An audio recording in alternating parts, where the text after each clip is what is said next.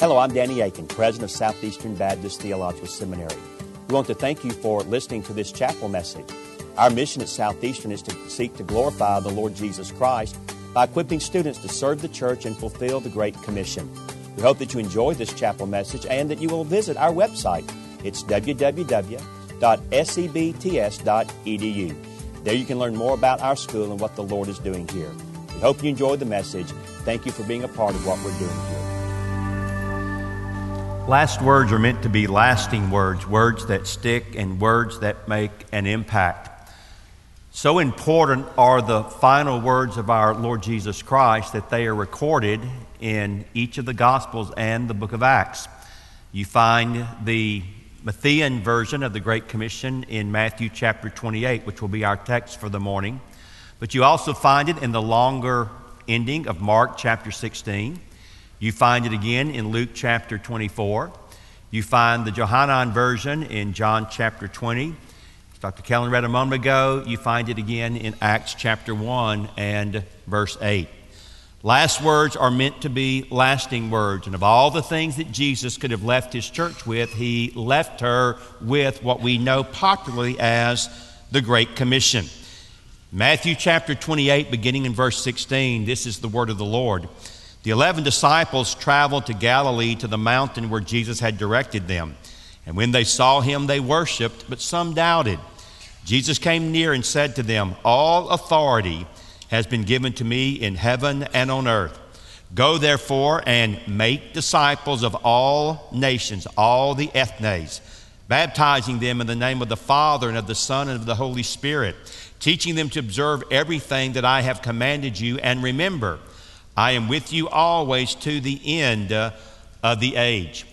Southeastern Seminary has as its mission statement, we seek to glorify the Lord Jesus Christ by equipping students to serve the church and fulfill the Great Commission.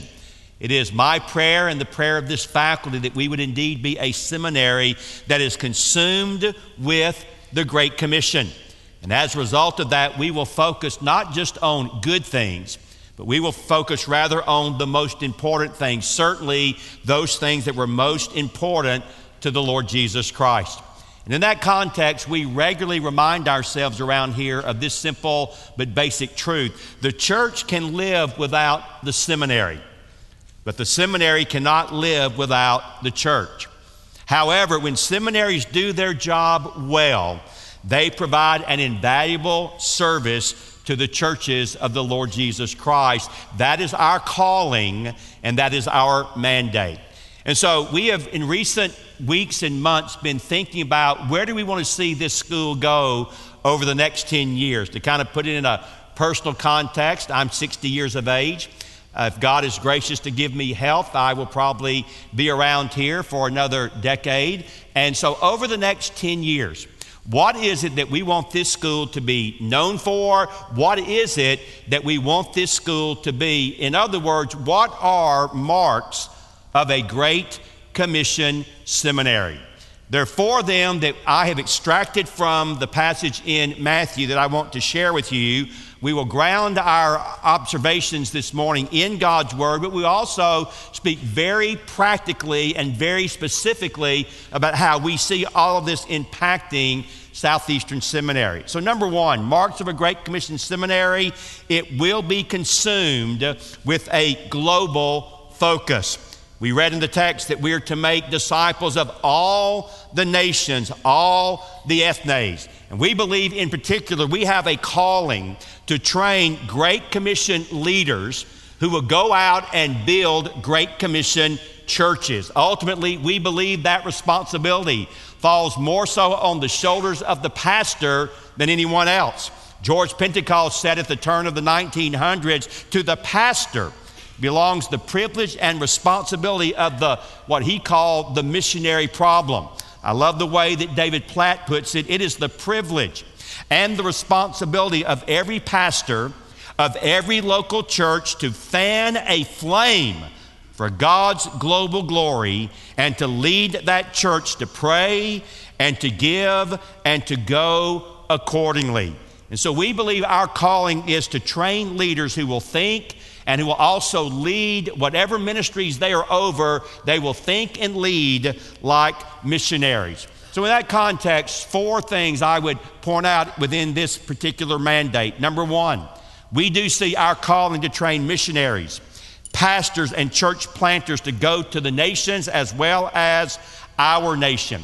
In that context, we have set a goal for our faculty that at least once out of every 3 years, each faculty member will find their way to be involved in a mission trip, either here in North America or around the world. It is our prayer and hope that every one of you, before you graduate from this school, will be involved in a mission trip, preferably one of an international nature, wherein you can catch the heart of God for the nations and you can actually experience up close and personal the massive lostness of this planet.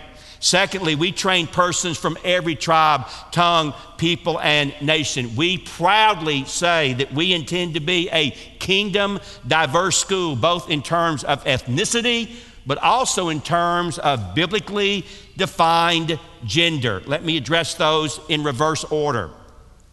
We want to make sure that people understand without any confusion that we have a strong convictionalism when it comes to the issue of gender.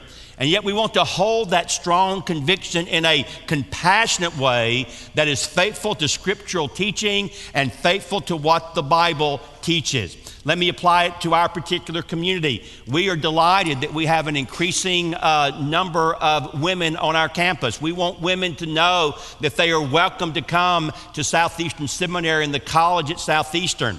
In that context, we also do not apologize for the fact that we adopt a complementarian understanding of gender roles, both in the church and in the home.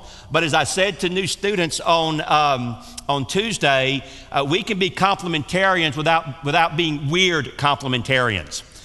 We can be what I like to call a gentler, kinder school when it comes to the issue of complementarianism. And so we want to make sure that, to put it very personal, we build the kind of school that when my granddaughters get old enough to consider college or seminary, if God has that calling on their lives, I would be thrilled and delighted for them to come to this institution. That is the kind of school we want to cultivate here at Southeastern. But also, we want to be a seminary that helps churches on earth look like the church in heaven. We recognized about 5 years ago that we had a long ways to go when we discovered that our ethnic population on this campus was under 10%.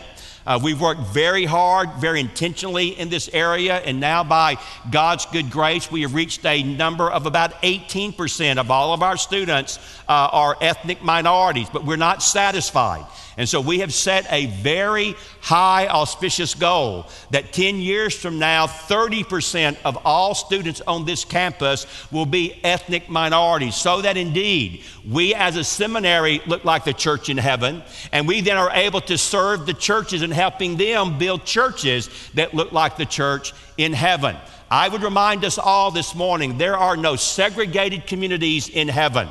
And therefore, there ought not to be segregated churches down here on this earth. Furthermore, we recognize the challenge that faces us today, especially when you consider recent events. And we want to be crystal clear again in this area. We stand steadfastly against any type of evil or wickedness that exalts any type of racial superiority, white supremacy, neo-Nazis, bigots, and racists. We will mark that for what it is, sin, evil, and wickedness, and we will never divert from the clear affirmation of the Bible that we as believers in Christ all have the same Father, we are indwelt by the same Savior, and we also are empowered by the same Holy Spirit of God. That is who we are.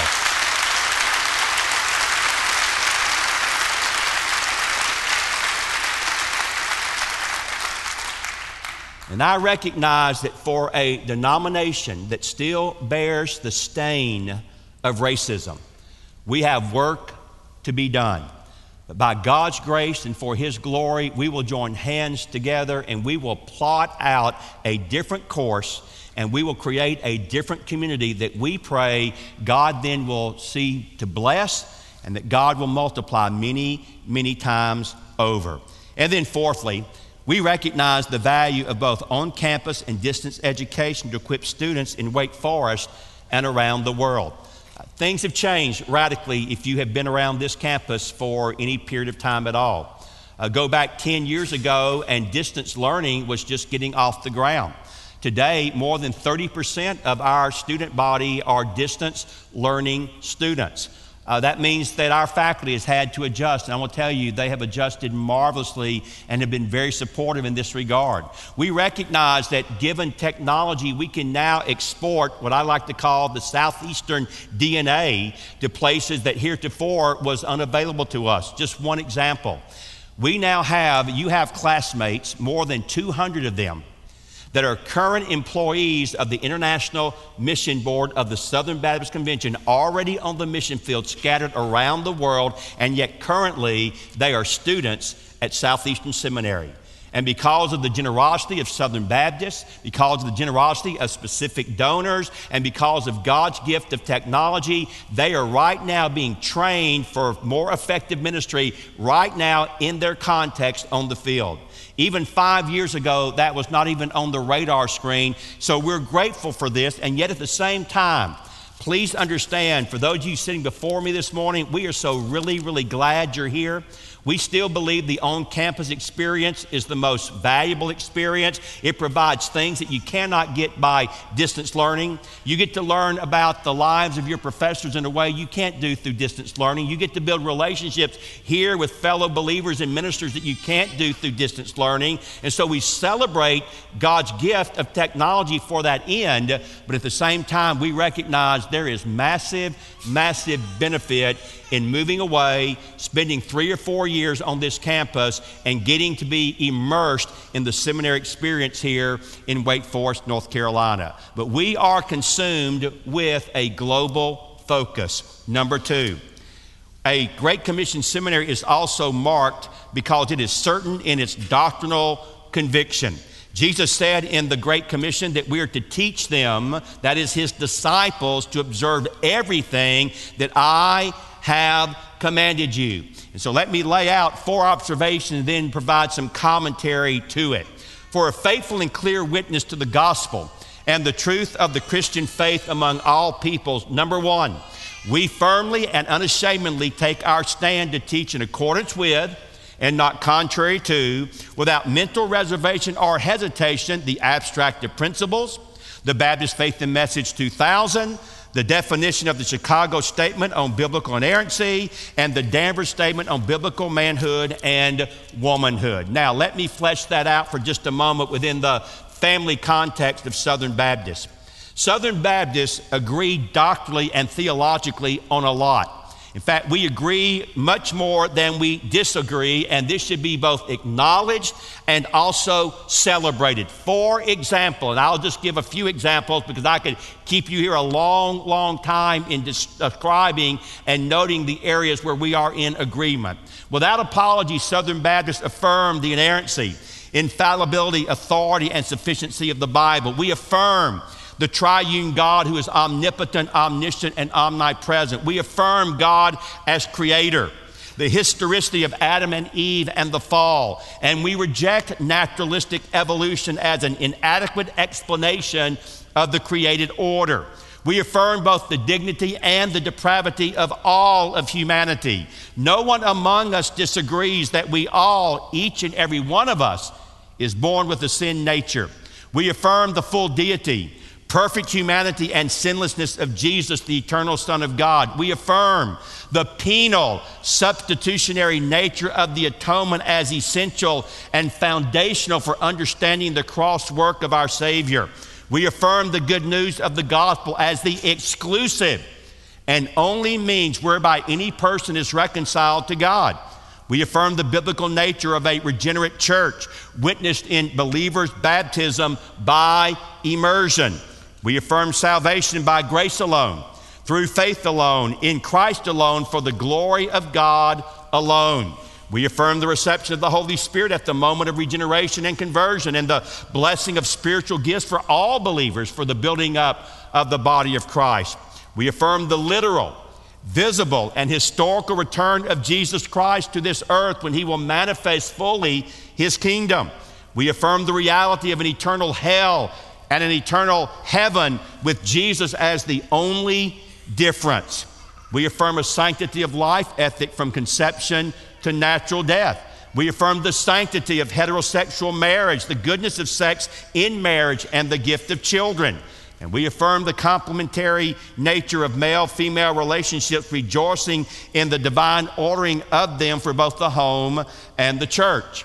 Now, let me then provide some thoughts here. Some things are worth fighting over theologically, and some things are not. Some things are even worth dividing over, and some things are not. I would argue very strongly, and there are some counter voices among our family arising at this particular moment in time, but I would argue that our agreement on our confessions of faith is a wonderful asset and not a weakness.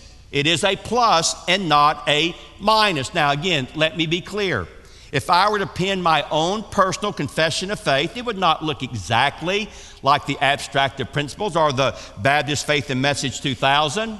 However, our confessions are solid foundations for a sound theology for a convention of churches that avoids the pitfalls and quicksand of liberalism on the one hand and what I call a straitjacket theology on the other. We do indeed want and we do indeed need theological boundaries that rule out things like open theism, universalism, and inclusivism, erroneous perspectives on the atonement, gender role confusion, work salvation, apostasy of true believers, infant baptism, and non-congregational ecclesiologies, just to name a few. Why? These things have never characterized who we are as Southern Baptists, and they have no place in our seminaries and no place in our denomination today. So again, let me be clear. Inerrancy is not up for debate. The deity of Jesus and his sinless life is not up for debate. The perfect atoning work of Christ as a penal substitute for sinners is not up for debate. Salvation by grace alone, through faith alone, in Christ alone is not up for debate. A regenerate church, not up for debate. Believers' baptism by immersion, not up for debate. And the glorious return of Christ again is not up for debate.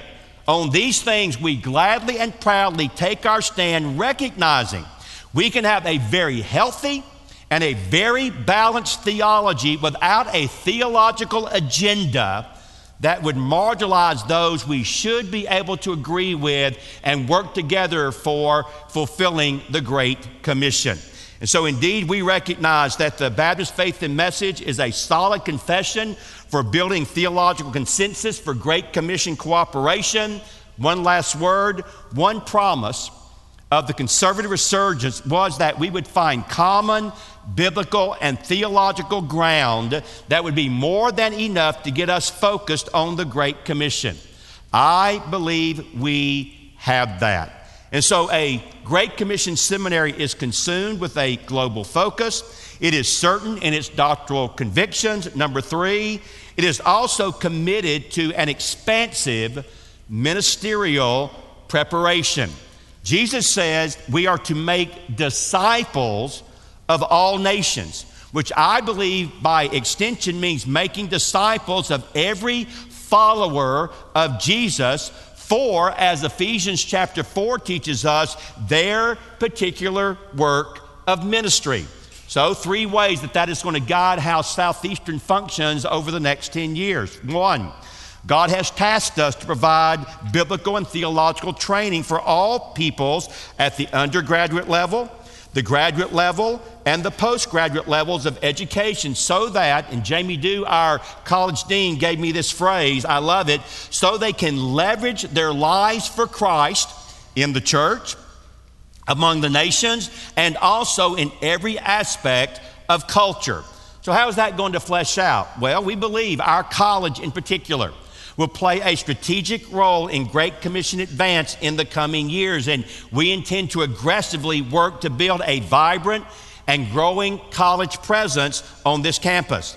We will continue to offer what is, I believe, an outstanding and growing postgraduate program, but we will never lose sight of the fact that we are a seminary, not a divinity school.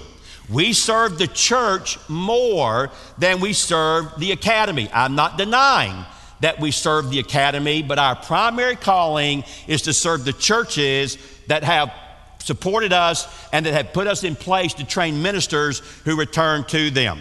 Secondly, we particularly and primarily, now hear me carefully, particularly and primarily train Great Commission pastors for the church through the Master of Divinity program, who will equip and train their people to be Great Commission disciples of King Jesus. We believe doing this also in partnership with local churches is a very wise and strategic approach. Now let me speak from my heart.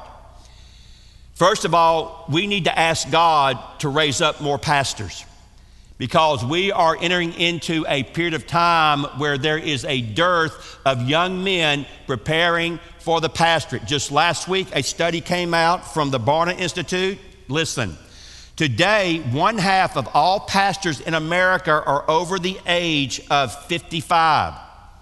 In 1992, it was only 24%.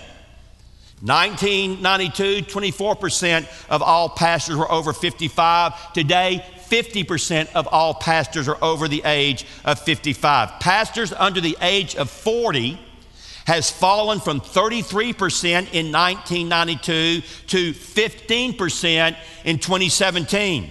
Listen, there are more full-time pastors over the age of 65 than there is under the age of 40. Now, I'm not sure why this is happening, but I want to make something very, very clear to this student body. There is no greater or higher calling among the body of Christ than the calling of a pastor. And we need to indeed challenge men to think about, is this indeed what God has for me? You say, well, the life of a pastor is hard. Grow up. Grow up. Man up. Quit being a sissy and man up and grow up and recognize that by God's enablement, you can do the hard work of the ministry. Furthermore, our churches need Great Commission pastors. That's why I so love what we are trying to do here.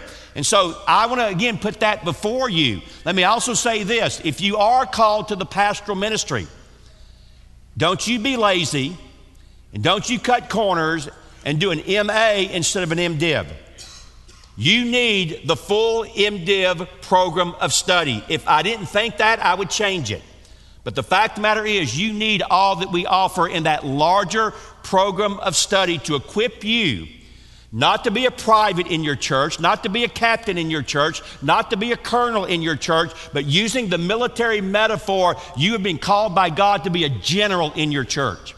And therefore, you need as much preparation as God will allow you, and I believe you need to have a really, really, really, really good reason not to pursue the MDiv program. And basically, guys, I've never come across one that I found all that compelling. So we want to train pastors who are theologians, who are missionaries, who are also evangelists. We want to make clear that biblical exposition will always be the model that we advocate for preaching. Indeed, we will heed the warning of the wonderful scholar Walt Kaiser, quote, "One of the most depressing spectacles in the church today is her lack of power. At the heart of this problem is an impotent pulpit." So we will teach pastors to be gospel-centered, heralding the truth that Jesus is in all of Scripture and that He is indeed the hero, Savior of the Bible. But in that context, number 3, we train faithful teachers of the Word, male and female, to build healthy communities of faith who can go anywhere and talk to anyone about the ultimate truths that God has revealed to us in His revelation. I agree with my friend Mark Dever. The first mark of a healthy church is expository preaching, and I would add, and teaching. And so we want to equip students here who can equip their people who know both what they believe and why they believe. Our goal is to train up an army for King Jesus that knows how to think in Christian worldview categories and then live out those truths for the glory of God and the good of others. George Barna is right on this. Most Christians don't act like Jesus because most Christians don't think like Jesus. And we want to train students who love God well, both with their heart and also with their mind. And I love the words of C.S. Lewis, who said, quote, "God is no fonder of intellectual slackers than any other slackers. If you are thinking of becoming a Christian, I warn you, you are embarking on something which is going to take the whole of you, brains and all. Christianity is an education itself." So we're consumed with a global focus. We are certain in our doctrinal convictions. We are committed to an expansive ministerial preparation. And then number 4, a Great Commission seminary is marked or characterized by spiritual vibrancy. Jesus said, "Make disciples, teaching them to observe everything." There are 2 guardrails that I believe must guide us as a seminary and college if we are to be a Great Commission seminary. One is the Great Commission. The other is the Great Commandments.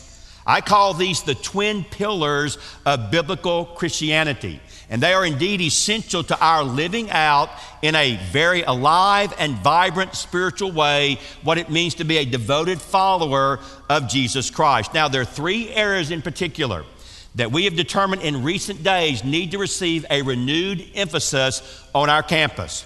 One is personal evangelism and missions. The other is prayer. And the third is disciple making. So let me just address those very quickly as I bring my time to a close. First of all, we want to model, teach, and live out personal evangelism and missions that is rooted in a vibrant walk with God. Secondly, we want to be a community of brothers and sisters who both pray for and pray with each other.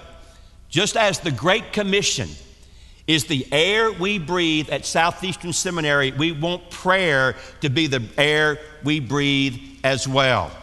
Thirdly, we are committed to producing thoroughly equipped graduates who fulfill their calling through prayerful dependence on God.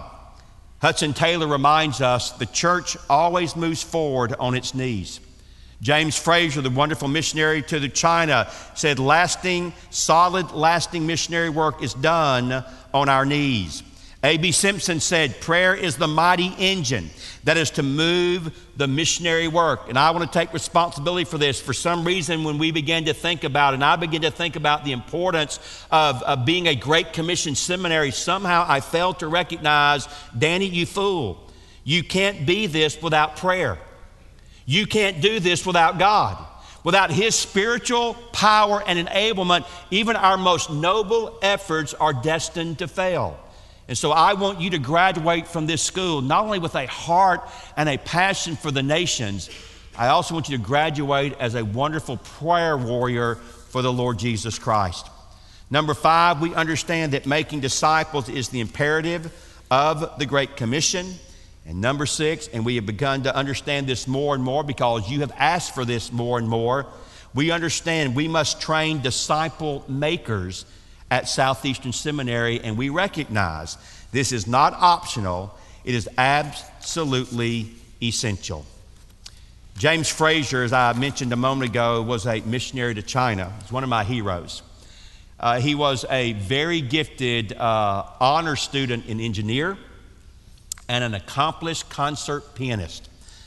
He was raised in Great Britain, schooled in London, and he was about to graduate, and he had an incredible career already mapped out for him, both in engineering but also with his ability to play the piano.